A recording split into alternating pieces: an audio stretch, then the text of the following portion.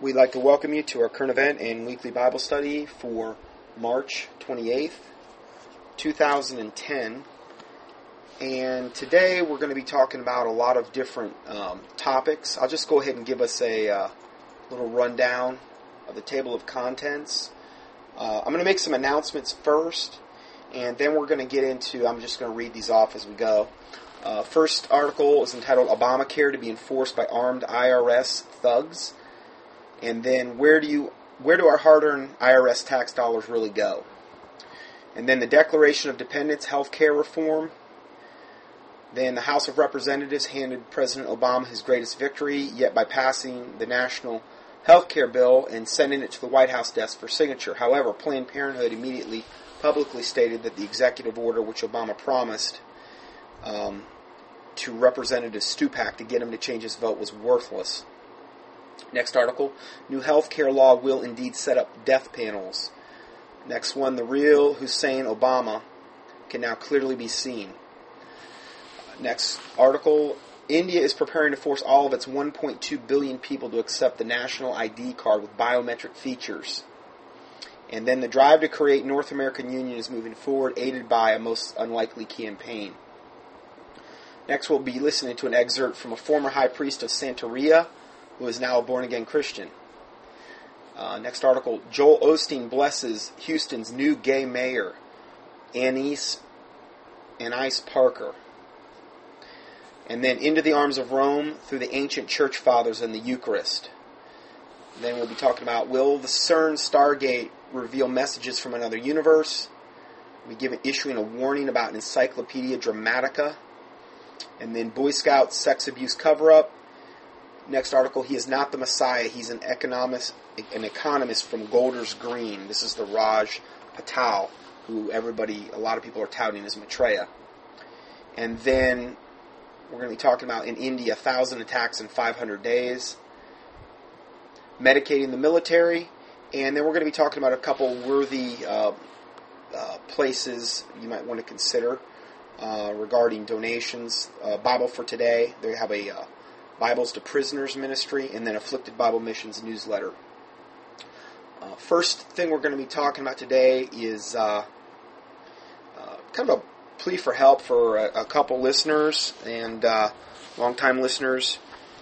And there's a limited amount I can say about this situation. Suffice it to say that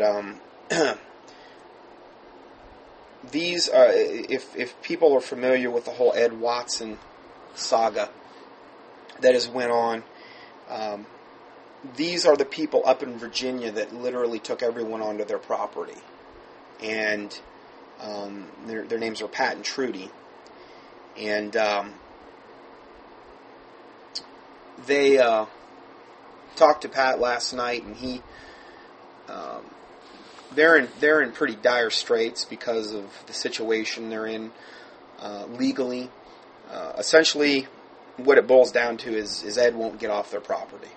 He won't leave. Pastor Ed Watson. And there's a limited amount what I can say because it's in a legal mode at this point. But he won't leave. Was what it boils down to. And they're literally prisoners on their own property at this point because they don't feel as though they can leave their property because they don't trust what he may do. And they're literally fearing for their lives. Just like I had said before about the people that had fled from the property, it was not an exaggeration. Anything that I had said in that two-part teaching, which evidently was the linchpin for me getting kicked off Sermon Audio. Let me tell you a little bit about that. Stephen, the guy that owns Sermon Audio, Ed Watson had been going up there, railing on person after person after person. And what I wanted to do is go up there and give an answer to this man regarding all the things that he was saying. And I did that, and I was as above board as I could possibly be.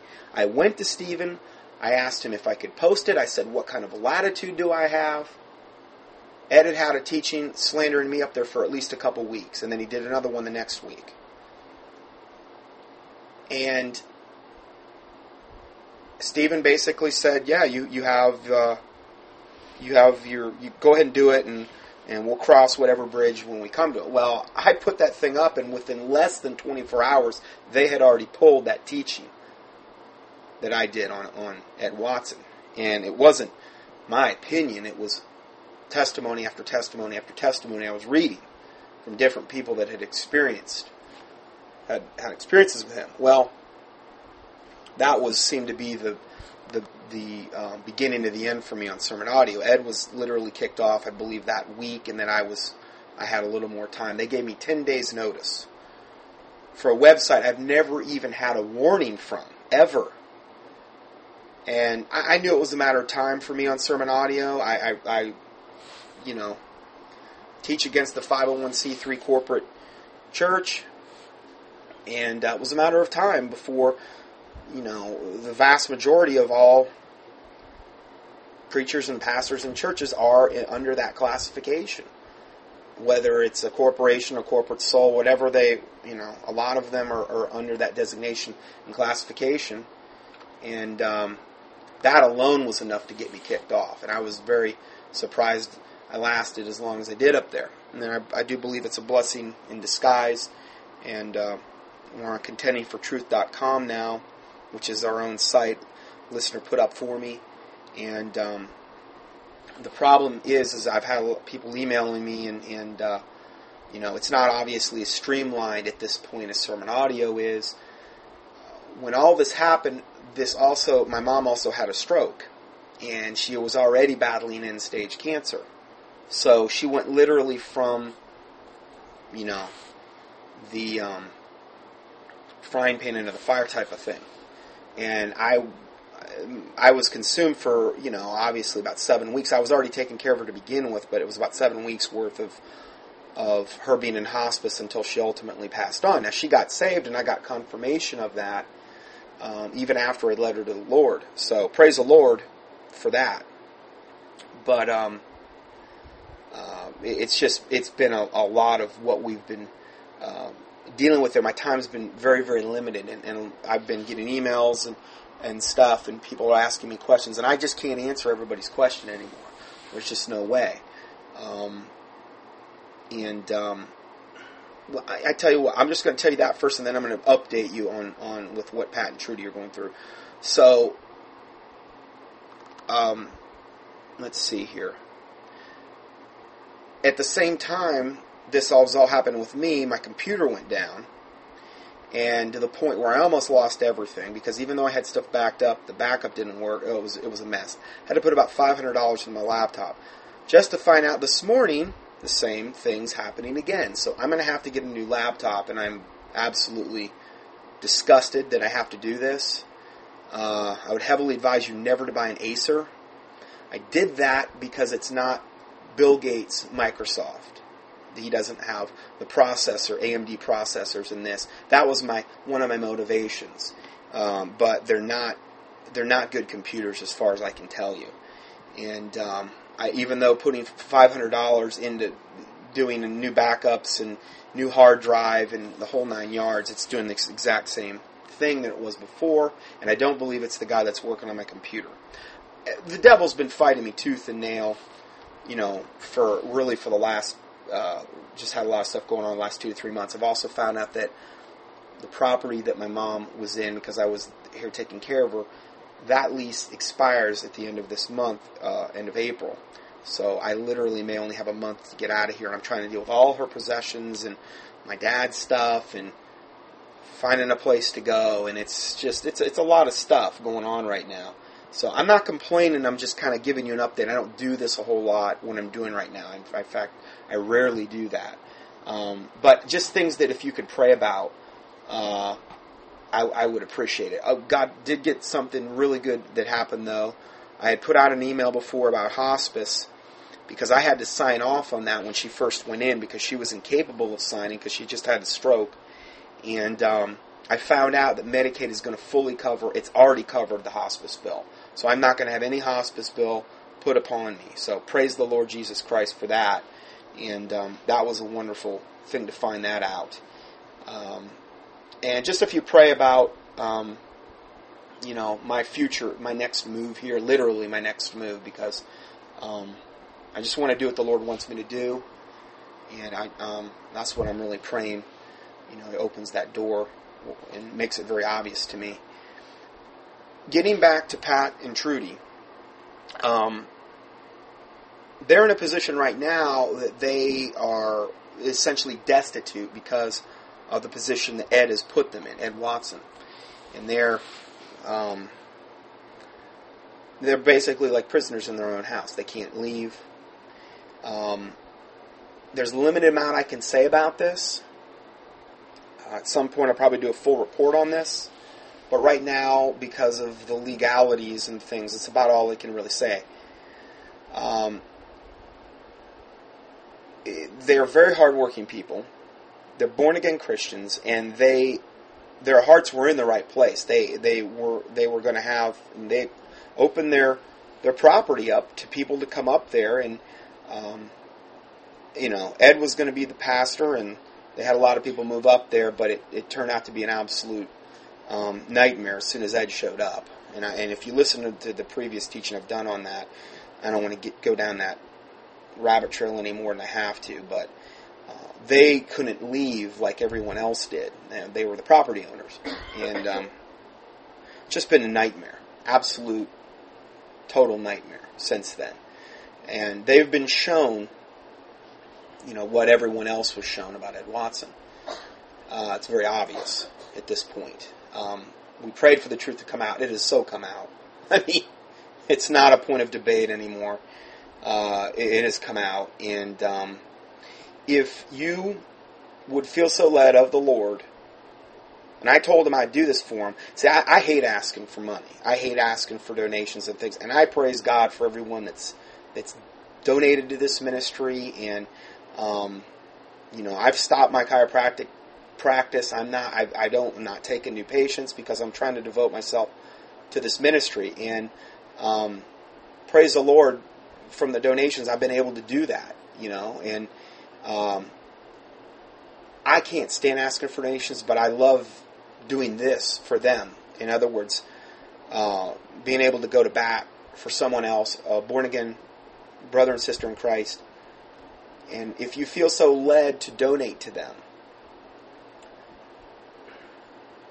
because, and I don't want to say a whole lot here, because of the situation there, I talked about this with Pat last night, and if you're going to send a donation, I'm going to say to send it to me first, and then I will make sure I gather the donations and get them to Pat in a way where Ed can't intervene, because Ed's on the same property as they are. So there's a specific way I'm going to have to get the donations to him in order for them to get, because if he gets his hands on them, I'm afraid he'll never get to them. So I'm going to say, if you want to donate to Pat and Trudy, if you send a donation, send it to me, Scott Johnson. I'll give you my address. I'm going to put this in the PDF. It's 5660 Bayshore Road, number 27, PMB, as in Postal Mailing Box 115. North Fort Myers, Florida, 33917. Again, it's 5660 Bayshore, one word, Bayshore Road, number 27, PMB, as in Postal Mailing Box 115, North Fort Myers, Myers, Florida, 33917. But designate, if you make a check or a money order, designate your donation, or whatever type of donation you send, for Pat and Trudy. So I know, because I'm getting donations myself, and I don't want to get anything, I don't want to muddy the waters here. So make sure if you send a donation, and and if you make a check or a money order out, make it to Trudy Zaliva. Now, it's actually Zaliva, I guess, but it's a silent V. So I'm going to spell it out for you. Trudy, Trudy, Trudy, last name Zalewa. Z as in zebra, Alewa. That's who you'd make a check or money order out to. And if I gather up enough, I'll make sure that they get Whatever you send, whatever type of donation is appreciated. Okay? Whether it's check, money order, cash, gold, silver, whatever. I'll make sure it gets in their hands. Pray about it. I mean, and I just wanted to go ahead and make that announcement for them because they're in pretty dire straits as a result of everything that's went on up there. Okay, let's go ahead and I do thank, again, I just thank you for all the prayers and support and I've got during this time, with my mom and the donations that have come in. I just praise the Lord for my listeners, and we'll go ahead now and get into the report for today. And the first article is entitled "Obamacare to be enforced by armed IRS thugs." If the health care bill was such a positive act of reform as establishment Democrats and corporate media are pitching it to be, then how come it needs to be enforced by means of a coercion at the hands of thousands of armed IRS thugs? That was the context of the discussion during Ron Paul's appearance on Fox Business America Nightly Scoreboard last night, as the congressman continued to speak out against the tyrannical nature of Obamacare. Like I said, I mean, this thing is the worst thing I've ever seen. This is the worst bill that I've ever seen put through in our country's history. It's horrific. I'm not going to get into all the particulars of it today, but we are going to be covering different facets of it. Paul emphasized the need to protect the private option in the health care as a fundamental right for all Americans not to be reliant on the government for their services. During this debate, they talked a whole lot about the public option. I just wish they would protect the private option. Give us a chance to have it private. Just like you should have a chance to have a private education, homeschooling. You should always protect that. If you always had a private option in medicine, some of us could survive, and at least we could set an example for the type of medicine that the people should be getting, said the congressman. I mean, literally forcing you to buy health care. Now, everybody that I've talked to that where they say they're going to force you to do this, you know what the standard response I hear? Well, they're just going to have to throw me in jail. That's the first thing I said when I heard it. And I mean, I'm hearing this from people that you would normally never hear that from. But that's been the standard response. Well, they're just going to have to throw me in jail. That's the standard response. I mean, how unbelievably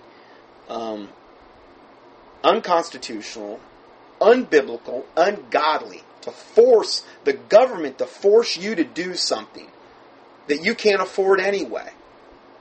I mean, the way healthcare has been, particularly in the last 10 years and on, I mean, it's been so outrageous what it costs just to even have healthcare insurance. I mean, unless you work for somebody and they're either paying it or you're doing a partial payment, it's been almost out of reach for, the average person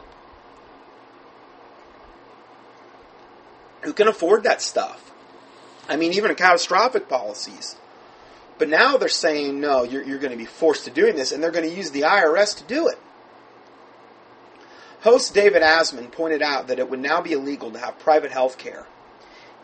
I mean, that just sounds so, unbelievable. But it's, unfortunately, what's coming. And that people would be forced to buy insurance under the constant glare of the 16,000 plus new IRS agents being hired to harass people into compliance to the new program. Yeah, they're going to hire, from this bill, 16,000 more IRS thugs and force them into compliance in the new program. Under Obamacare, $10 billion is allocated to pay for the 16,500 IRS agents who will collect and enforce mandatory premiums. Paul said the people who previously needed to carry the least amount of insurance would now be forced to carry the maximum and be hounded by the IRS as a result. Now, I'm not just saying all this stuff so we can wring our hands and be mad about it. I'm telling you this so that you know to pray about it. Or fast or whatever you feel led to do. This is pure wickedness. This is pure evil. This is a command society now, and medicine is right at the forefront of this. 16,500 armed bureaucrats coming to make this program work. If it was a good program and everybody liked it, why would you need to hire 16,500 thugs coming with their guns to put you in... Yeah, IRS agents actually can have guns. I've seen them with guns. You wouldn't need to hire 16,500 thugs with their guns putting you in jail if you didn't follow all the rules. I mean, they're going to have to put out the country in jail. The honest ones, now the illegal aliens, they can do whatever they want. They'll get free citizenship, they'll get free health care, and they can do whatever they want with this bill. But the honest people, particularly middle class and these types of people who they're really after, they want to destroy the middle class, that's who they're becoming after. The congressman highlighted the fact that people don't trust the government's record on social programs, pointing out that Medicare, Medicaid, and the post office are all bankrupt, and that the majority of Americans have little confidence in Obamacare being any different. I mean, I know what I just went through with Social Security with my mom. Thank God that didn't end up being a factor. But that's one of the most corrupt things I've ever seen. I mean, I called the first day, 3 hours on hold. And then the phone just cut off. Called the next day, an hour and a half, and I just said, I'm going to get in my car while the phone's ringing. Well, by the time I got there, the phone was still ringing. It's an hour and a half. And so I just shut the phone off and went in, and it was packed to the gills. Go in there, when I finally ended up talking to a guy, he says, oh yeah, we got one phone, one line for the whole, and I live in a very high retirement area in Southwest Florida. One phone for the whole Social Security for Lee County, Florida.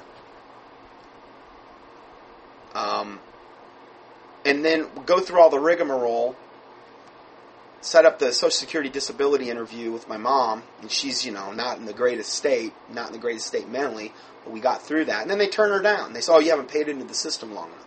She worked at the phone company for like 30 years, paid into it. She had other jobs after that where she paid into it.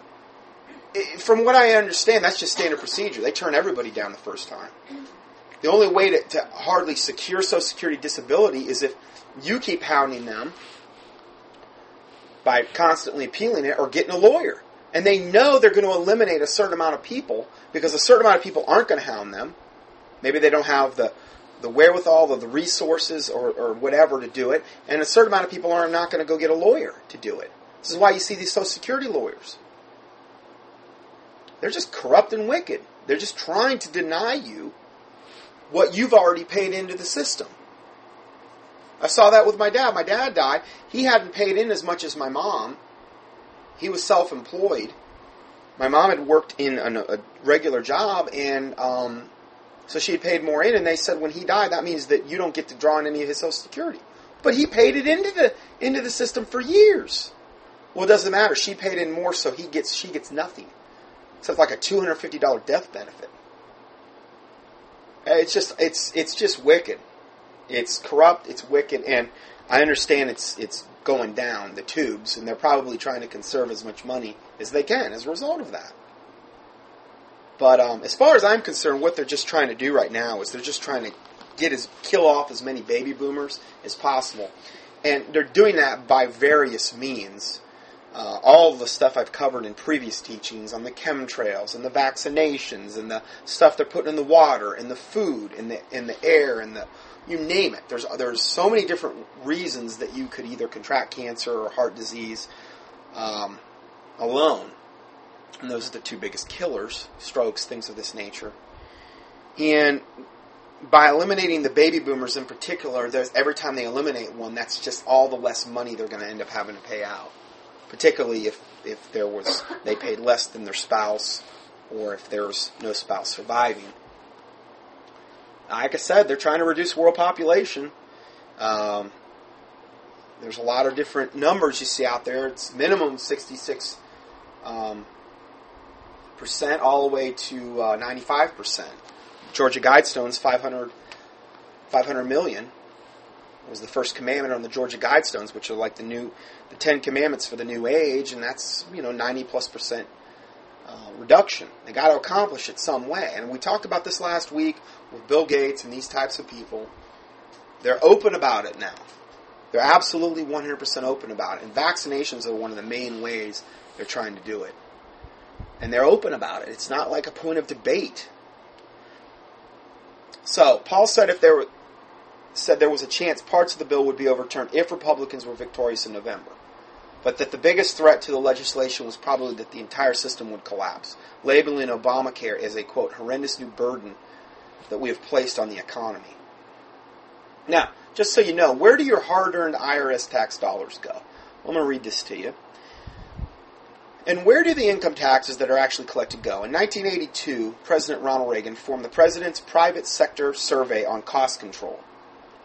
An independent panel of 160 of the country's top business leaders, headed by Peter Grace, known as the Grace Commission, in order to find ways to cut federal spending. In their report submitted to President Ronald Reagan on January 15, 1984, this blue ribbon panel stated the following, quoting directly from a 12-page report, said, quote, resistance to additional income taxes would be more widespread if people were aware that 1/3 of all their taxes are consumed by waste and inefficiency in the federal government, as previously identified, with 2/3 of everyone's personal income taxes wasted or not collected. 100% of what is collected is absorbed solely by interest on the federal debt. In other words, all individual income tax revenues are gone before 1 nickel is spent on the services taxpayers expect from the government. In other words, nothing that you pay into income tax goes to run in this country. Nothing. It's purely absorbed by interest on the federal debt. That's it. That's all it goes for. That's doesn't go to running this country. Oh, you don't pay your tax. Doesn't go to running this country. It's wicked. It's evil. Let's look at this some more. The IRS is not a U.S. government agency. It is an agency of the IMF. What does that stand for? International Monetary Fund. Where do I get that from? I give you the whole court case right here. It's all referenced. Everything I'm talking about is all referenced. It's a court case called Diversified Metal versus IRS. Senate Report 94-1148, page 5967. That's where we found that out. IRS is not a governmental agency. It's an agency of the International Monetary Fund.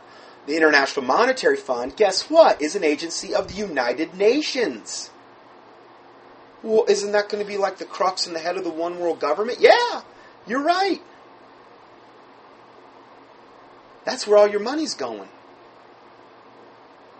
International Monetary Fund to the United Nations. You're funding the International Monetary Fund and then the United Nations, essentially, by paying into the income tax system. Where do we find out the IMF is an agency of the UN? Black's Law Dictionary, 6th edition, page 816.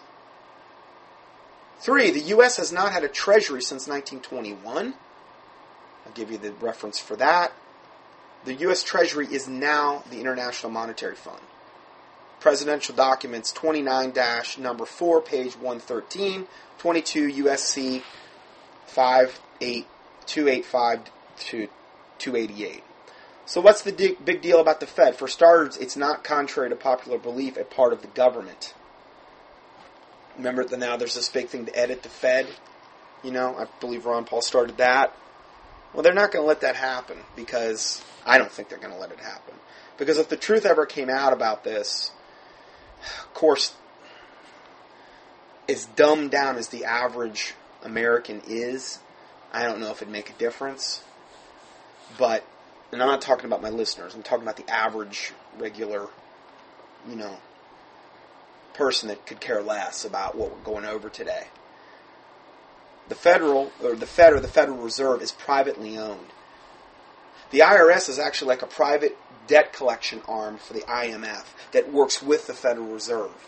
It's a privately owned, the Federal Reserve is a privately owned bank, essentially. It was created in 1913. We could go way, way down this rabbit trail. I don't want to get too far down it, and I understand there's people that have wanted me to get into this before, but it's a really vast, big subject, and I'm just kind of giving you the highlights here today. So the Fed is privately owned, which means the United States does not control its own money supply. Strange but true. They just print the money out of thin air. That's how it works. There's nothing backing the money anymore. We were taken off the gold standard in 1933, totally off the silver standard, I believe, in 1968. was when they stopped putting any silver in coins. 63 was when they stopped making, it was like 90% silver in the quarters and the dimes. But I believe 68 was the last year they were putting some silver in half dollars and silver dollars. So there's nothing backing the money supply anymore. The Fed was created around the same time that the U.S. adopted such charming practices as taxing the income of working people. So who really rules America? There's a little video you can watch on this as well that I post there. So anyway, I just want you to understand what we're dealing with here. It's pure wickedness, it's pure corruption being foisted upon Americans. This is entitled Declaration of Dependence, the Healthcare Reform. This is from March 23rd. Our present-day government has become an abomination against the founding principles on which America was created. The United States government has officially announced its decree of dependence through bailouts and outright robbery, known as healthcare reform. The only growth industry left in the United States is the government, which this is all by design. The Bureau of Labor Statistics overview of 2008 to 2018 projections show that since the government has now co-opted healthcare, finance, insurance, and information, it will hold 30% of all future employment growth, far outweighing any private sector. Well, this is what they want. They want everybody working for the government. I mean, if you work for the government, you got to do what they say, right? Well, now they're co-opting healthcare, finance, insurance, and information. They're taking over this.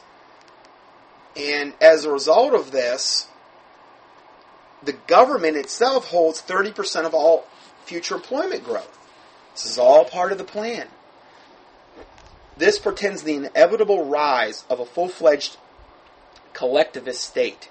As jobs in the real economy continue to be decimated, new graduates will seek a lifetime security of government work, further strengthening the very system which seeks to enslave them. The new unholy trinity of healthcare legislation, cyber security legislation, and environmental legislation all but guarantees an all-out war on the taxpayer and the self-reliant individual. The management of this state behemoth will need more IRS agents, more social workers, more healthcare administrators, more internet security experts, and more environmental police to oversee all key areas of society. For those who like a sick joke, there is another growth sector, employment services. Uncle Sam definitely wants you.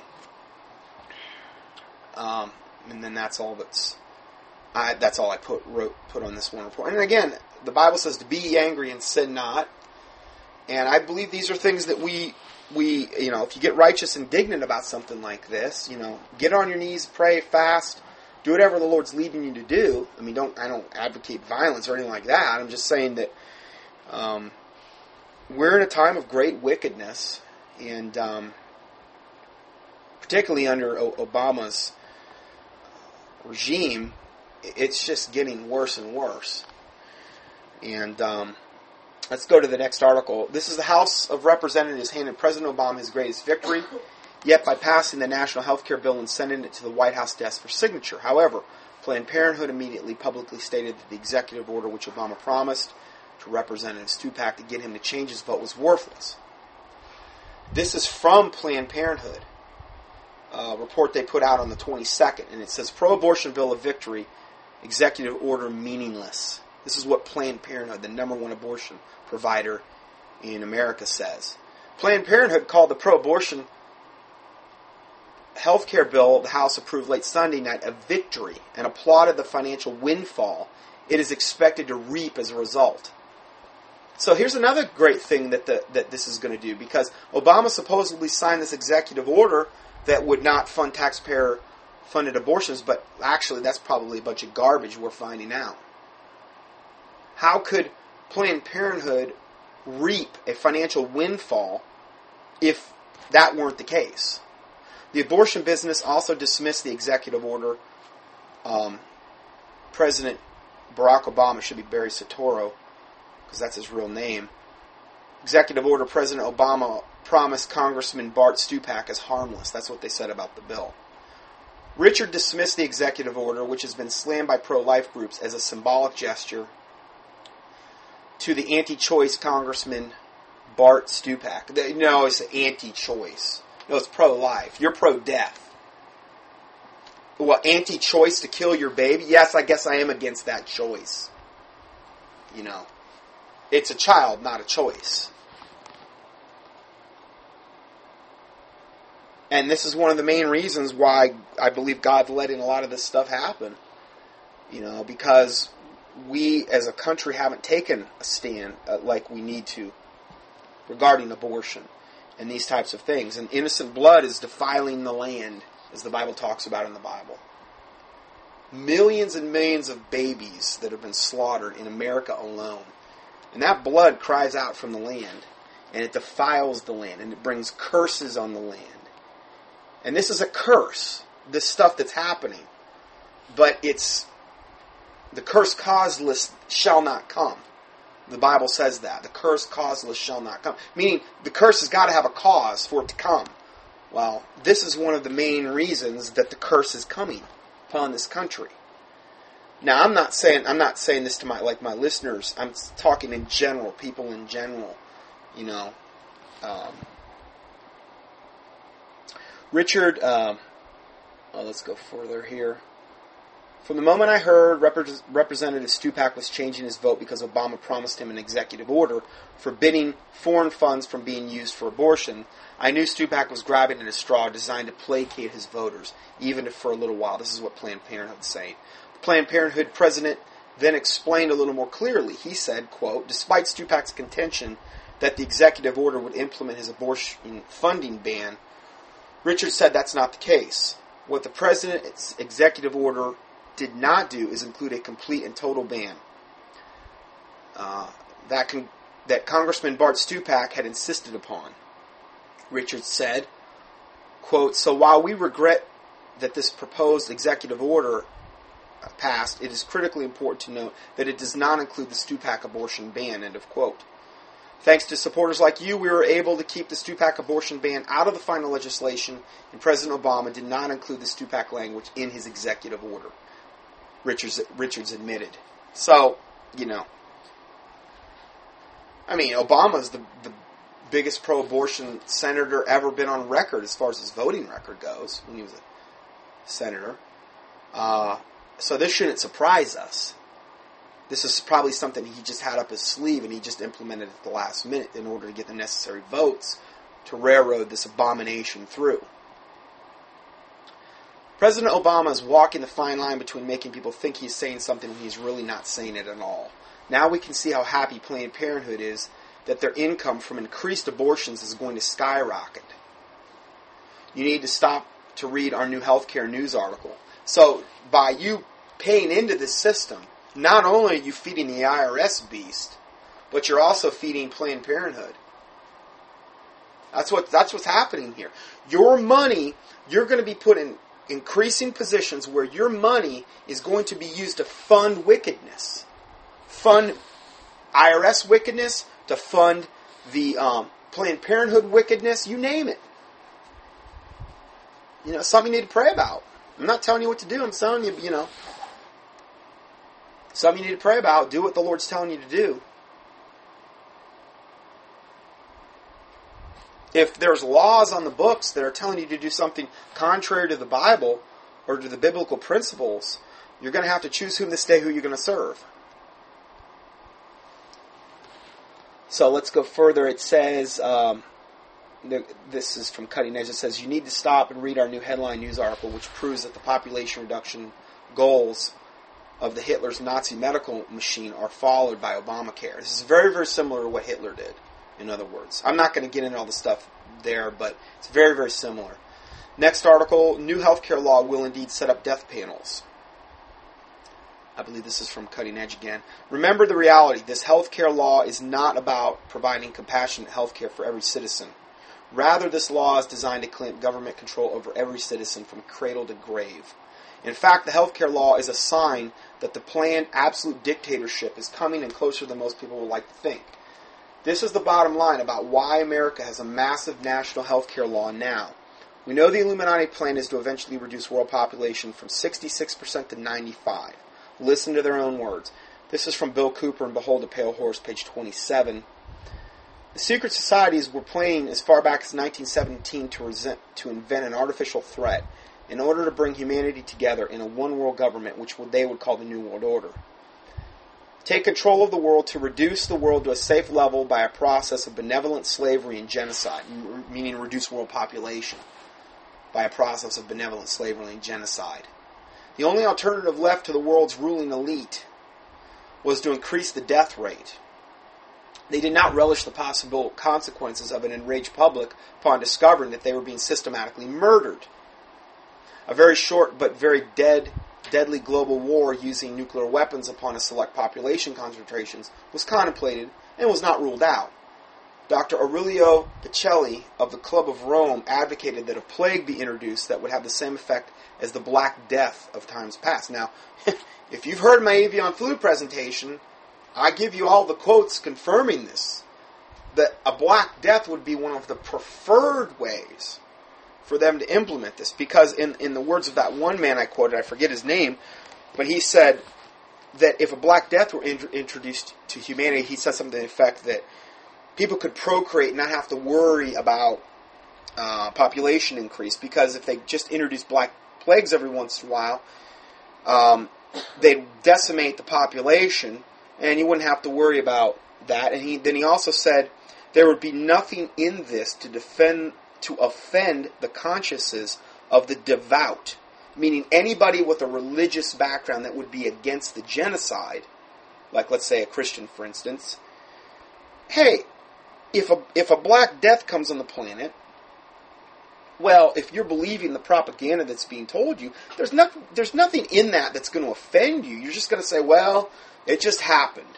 It was an act of God, and you're not going to get offended. Now, if they came in and just wholesale murdered everybody, there's going to be a lot of people obviously offended by that. So they would like to be, as the serpent was in the Garden of Eden, more subtle. And this is a more subtle way they can pull that off. And this is the very reason I did that avian flu tour back in 2006, and I've reported on the swine flu and these types of things in the vaccination plots and things of this nature, so that we can be educated about these things and pray about them, so that we're not destroyed for lack of knowledge. So, this is the essence of the healthcare plan just signed into law by President Obama, to increase the death rate and to reduce you and me to a point of benevolent slavery and genocide. This is what their goals are with this. Credibly, this new healthcare law establishes a powerful independent medical advisory board. And they've got a link here to Patient Protection and Affordable Healthcare, HR 3590. You can click on that link. This new independent medical advisory board will set up the same type of death committees. The legislation document even has a name for it, the Expert Advisory Board. That's the exact name.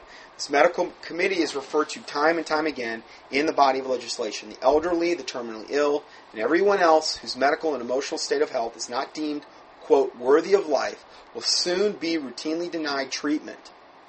They're going to have to ration care with this health care plan. And when they start rationing care, some people are going to have to go. And that's going to all be by design. And when they die, our leaders will consider this flood of death to be benevolent genocide. That's what it's going to be called. Benevolent genocide. It's like, Dr. Kevorkian on steroids here. Next article. The real Hussein Obama can now be clearly seen. This is from 326 this year. When a head of state visits the U.S., he or she is greeted with honor, typically, sometimes even with military honors. For example, when one of the Arab heads of state comes to the White House, they are even met at the airport by high-ranking dignitaries, even the president himself. If it happens to be the king of Saudi Arabia, Obama would even bow to him, showing his submission to Islam. If it was a third world leader from Africa, he would get full military honor reception. And when they came to the White House, they would come through the front door and be brought to the Oval Office. All of this, of course, would be covered by the media with full press coverage. However, when the Jewish leader of Israel comes to visit the White House, he is brought in under the cover of night. Now, I understand there's going to be some people say, okay, it's all a Zionist plot, this and that. Okay, fine. Okay, let's just look at both sides of the coin here. Okay, and I've said this before. Some people say it's all Zionists. Some people will say it's all the Masons. Some people say it's all the Vatican. Some people say it's all the Illuminati. You know who's behind all of it? Satan. Satan's at the very top, with fallen angels underneath him. Why do I say that? Because the Bible says Satan was the anointed cherub that covered. He was a cherub. He was an angelic type being, but he wasn't exactly an angel. He was, I believe, of a higher order. And it all starts with Satan. So it's one big effort. Okay? And let me just read this again. When the Jewish leader of Israel comes to visit the White House, he is brought under the cover of night and not to the front door. He is brought to the side door. Well, if you got a president, our president's a Muslim. He might be a closet Muslim, but he's a Muslim. And this is why he bows to those people and why he gives them such favor. But the Jewish leader is brought to the side door and met with an unknown person, quickly ushered into a side room, where he waits for the grand appearance of the president, who takes his time and then arrives with arrogance and disdain, showing that he has been reported as a vindictive attitude towards the Jewish leader of Israel, Netanyahu. This is what just happened. Okay, this just happened.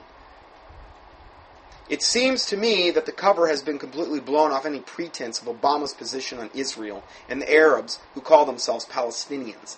He no longer negotiates with Israel today. He demands that Israel submit to the Islamic Arabs and give up their land in order to appease the Islamic Arabs. Who did he send over to accomplish this? Hillary. That's who he sent over there, that witch. So she could go over there and try to strong-arm him. So I guess that didn't work enough, so he summoned him to, the White House, and, he treated him kind of like garbage.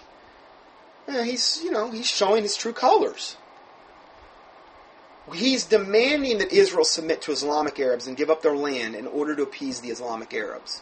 In short, what he's demanding is the total and final destruction of the Jewish state of Israel. See, the more land they give up, the closer they can get their rockets to the population centers in Israel, the Arabs. Now, I know, I always have people emailing me saying, oh, you don't understand, and they're actually on the Palestinian side. They're actually on the Arabs, and I've done tons of teachings on the Muslims. I understand Israel's not perfect. I understand that. I understand, yes, the synagogue of Satan. The Bible says they call themselves Jews, but they're of the synagogue of Satan. Most likely, yes, that's who's in charge of Israel. Okay? But do we just turn our back on Israel? Well, read Romans 11. Okay? No, we just don't turn our back and just, there's no more Israel, and like the British Israelism believes, and there's a lot of other cults out there that believe they've usurped the position of Israel, and God's done with Israel. Okay, if that's the case, why does Revelation 7 and 14 Revelation 7 in particular, name all the tribes by name, the 144,000? Oh, that's spiritualized. Oh, okay, right. Anyway, I don't want to argue with anybody about this. I've already given my stance on this, and let's just look at this, for instance, this little paragraph here. Israel is a Jewish nation, 1/19th the size of California, and is one of the smallest nations on the face of the earth. With only about 8,000 square miles of landmass, it is roughly 2 times the size of Rhode Island. Israel is 260 miles at its longest, has a 112-mile coastline, and 60 miles at its widest.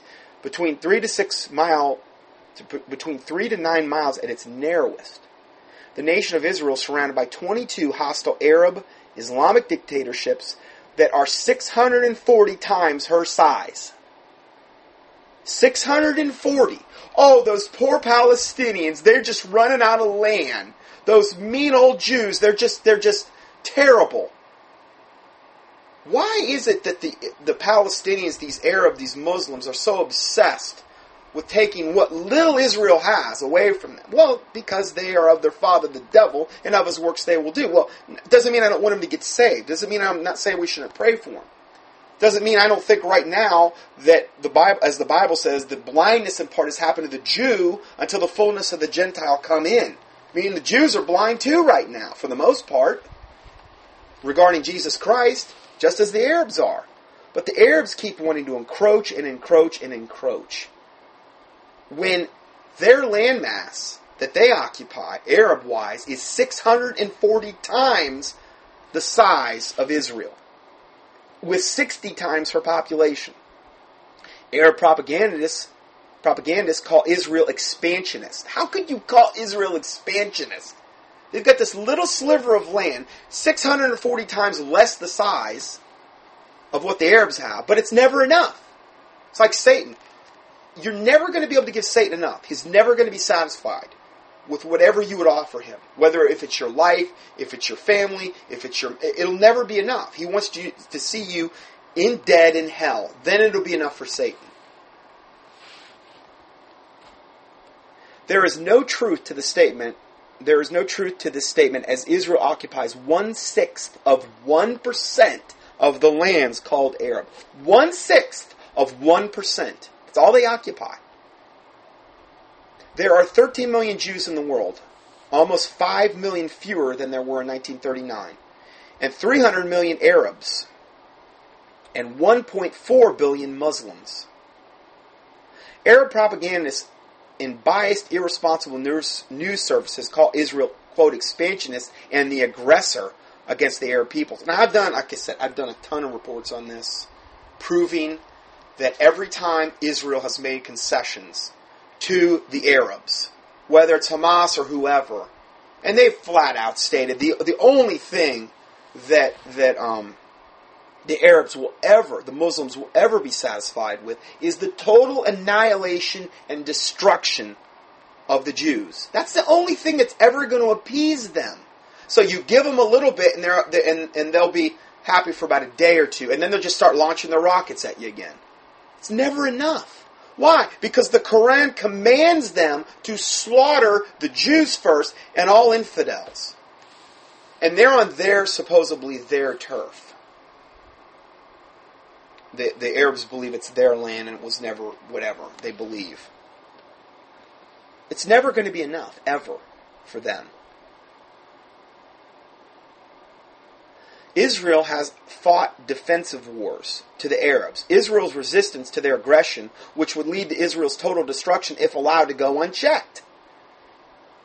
This is illogically viewed as an act of aggression. So every time Israel tries to defend herself, the world media, for the most part, comes against them and say, oh, look at Israel, what they're doing.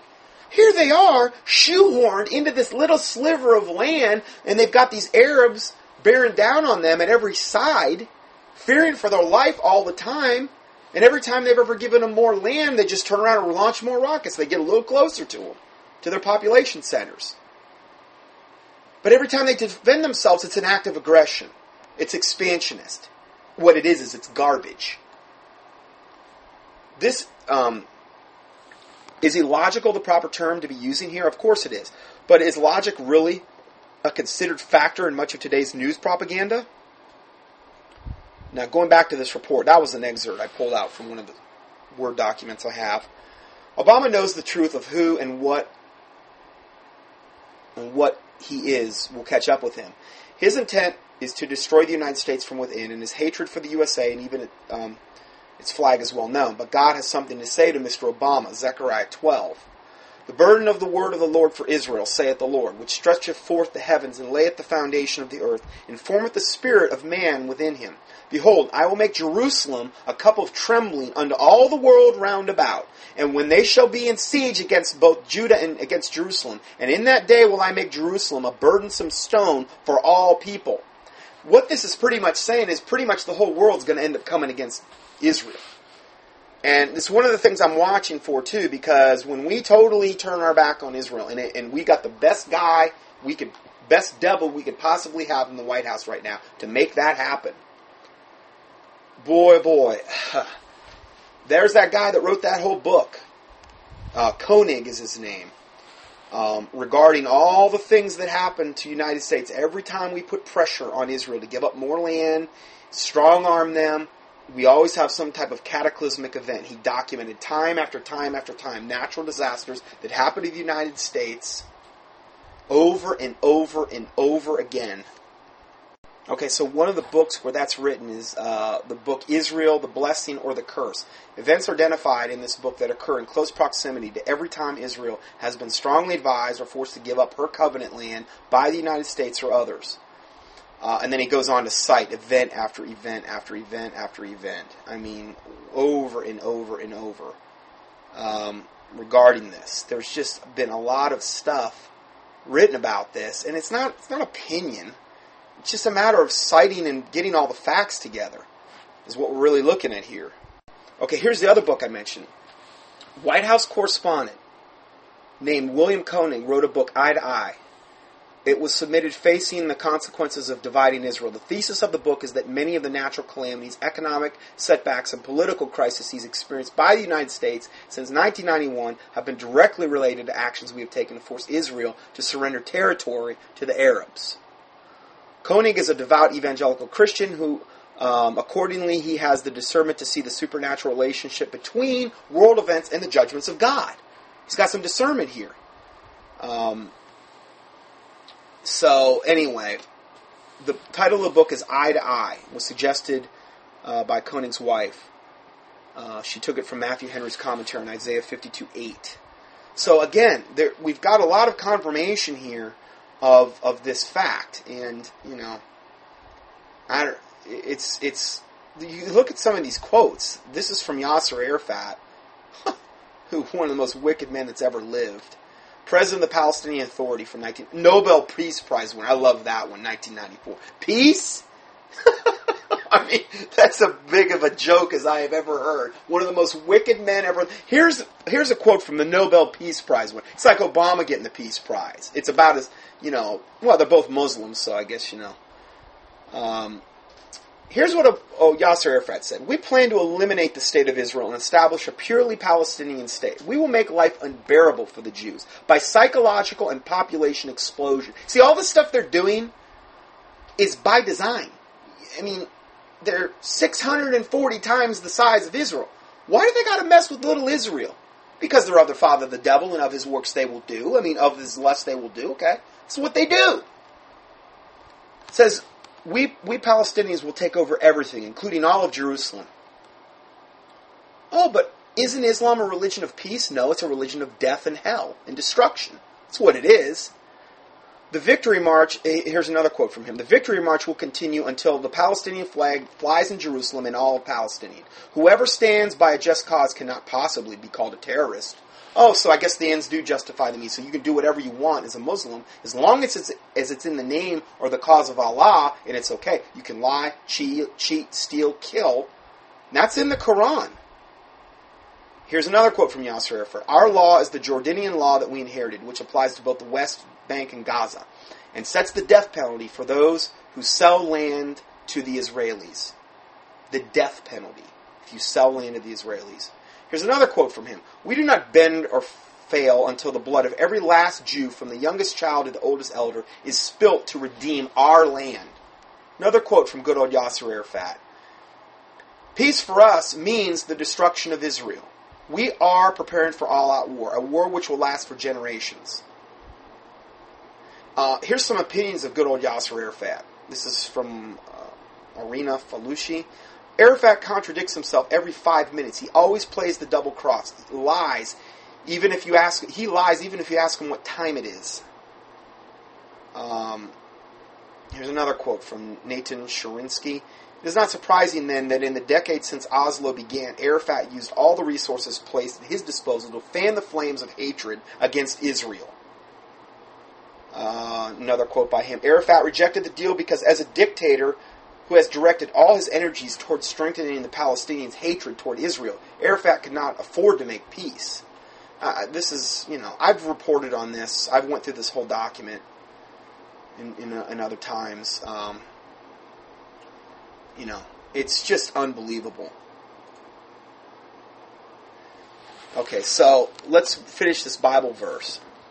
And in the day I will make Jerusalem a burdensome stone. This is Zechariah 12:3. And in that day I will make Jerusalem a burdensome stone for all people. All that burden themselves with it shall be cut in pieces. Through all the people of the earth be gathered together against it. In that day, saith the Lord, I will smite every horse with astonishment, and his rider with madness. I will open mine eyes upon the house of Judah, and I will smite every horse of the people with blindness. And the governors of Judah shall say in their heart, the inhabitants of Jerusalem shall be my strength in the Lord of hosts, their God. In that day will I make governors of Judah like the hearth of a fire among the wood, and like a torch of fire in a sheath. And they shall devour all the people round about. on the right hand and on the left, and Jerusalem shall be inhabited again in her own place, even in Jerusalem. Okay, so that was we ended there at verse 6, and then you go to verse 8. In that day shall the Lord defend the inhabitants of Jerusalem, and he that is feeble among them in that day shall be as David, and the house of David shall be as God, and as the angel of the Lord before them. And it shall come to pass in that day that I will seek to destroy all the nations that come against Jerusalem. How can somebody say God's done with the Jews? Well, they're not Jews in there anymore. Oh, okay, right. Even though the Bible makes it very clear that they are. I mean, come on. Then verse 10, I will pour upon the house of David. I'm in the house of David. How do you get They're not Jews? Come on. And upon the inhabitants of Jerusalem, the spirit of grace and of supplications. And they shall look upon me. Who's that? Jesus Christ, whom they have pierced, and they shall mourn for him as one that mourneth for his only son, and shall be in bitterness for him as one that is in bitterness for his firstborn. That's why the Bible says that blindness in part has happened to the Jew until the fullness of the Gentile come in. They're blind up to a certain point in the Bible, and this is, I believe, near the end of the tribulation, and they get their eyes open corporately as a nation, the ones that are left. Okay? They're going to look upon Jesus. They're going to understand what they did. Next chapter, verse 8, it says, And it shall come to pass that in all the land, saith the Lord, 2 parts thereof shall be cut off and die. But the third part shall be left therein. And I will bring the third part through the fire, and I will refine them as silver is refined, and I will try them as gold is tried, and they shall call upon my name, and I will hear them. I will say, It is my people, and they shall be, The Lord is my God. Most likely, according to this passage, 2/3 of the Jews will die with what's coming in the tribulation. But a third part is going to be brought through the fire, and he's going to refine them as silver is refined, try them as gold. They will call upon his name. He will hear them. They're going to look upon whom they've pierced, and they're going to mourn for him as their only son. So, I mean, I'm not, it seems to be very clear that that's what's going to happen here. So it's not like the Jews are going to have an easy time ahead of them, but we just got to be, we just want to have some biblical balance regarding the subject. A lot of people are just ready to throw the Jews under the bus, and then a lot of people elevate them as gods, like John Hagee, where he believes in ethnic salvation, where just because they're a Jew, just because of their bloodline, they don't need to get saved, we don't need to witness to them, they're going to heaven anyway. Ethnic salvation. Now that's a bunch of garbage too. So, there's a lot of people that they put them up on pedestals. They got to get saved the same way we do. So anyway, let's go further. Or the same way as a Gentile does. Obama has given Netanyahu until Saturday to give his answer on his demands. That causes me to wonder how long God will give Mr. Obama. Yeah, good point. Now, this is Sunday, and that was Saturday. I hadn't heard an answer yet on this. It might already be out there. Unlike times past when the Israeli people wanted their government to give in to the wishes of the United States, at least to some degree, this time Netanyahu has the backing of 90%, if not more, of the Israeli public, even the left-wing parties. See, this time Netanyahu's got serious backing from his own people. The latest Israeli poll shows only a 9% have a favorable opinion of Obama. Well, they know he's a Muslim. His actions are showing himself to be a Muslim. And they believe that he favors the Palestinians and the Islamic Arab world. In fact, I personally don't know one Israeli who doesn't believe that Obama is a Muslim. Who doesn't believe that Obama is a Muslim. UN chief... this is an excerpt from this article entitled UN Chief, Israeli Settlement Plans Unacceptable. See, this is what this is all over. They're telling them, they can't build in the settlement. What right do we have as America to tell Israel where they can build a settlement on their own land? They've got this tiny little sliver of land, and we come in there and say, oh no, you can't do that. Who are we to tell them what to do? This is the UN chief. He says the Israeli settlement plans are unacceptable. In a rare direct rebuke to the UN, a member state UN Secretary General Ban Ki-moon told the United Nations Security Council in New York Wednesday that Israel's latest settlement expansion plans in East Jerusalem are, quote, unacceptable. Do you know any place on the planet that this occurs? Does it occur any other place on the globe that we know of, where everybody in the highest echelons of world government and government in America are so obsessed and so concerned about where little tiny Israel builds settlements? It's like world news. They want to build an apartment complex on their own land. How dare they? Who are we to tell them that? How would they like it if Israel came in and Netanyahu told Obama, you better not build any more in Washington, D.C.? No, I forbid it. Everybody would laugh at him. Tell him to get lost. Yet we do that to Israel all the time. Why do they need our permission? Why do they need our permission to defend themselves? It's just ridiculous. It's such a double standard. Such hypocrisy. Anyway, that's the report back from Israel. I'm going to go ahead and end this part here, and we'll go to part 2 next. God bless you.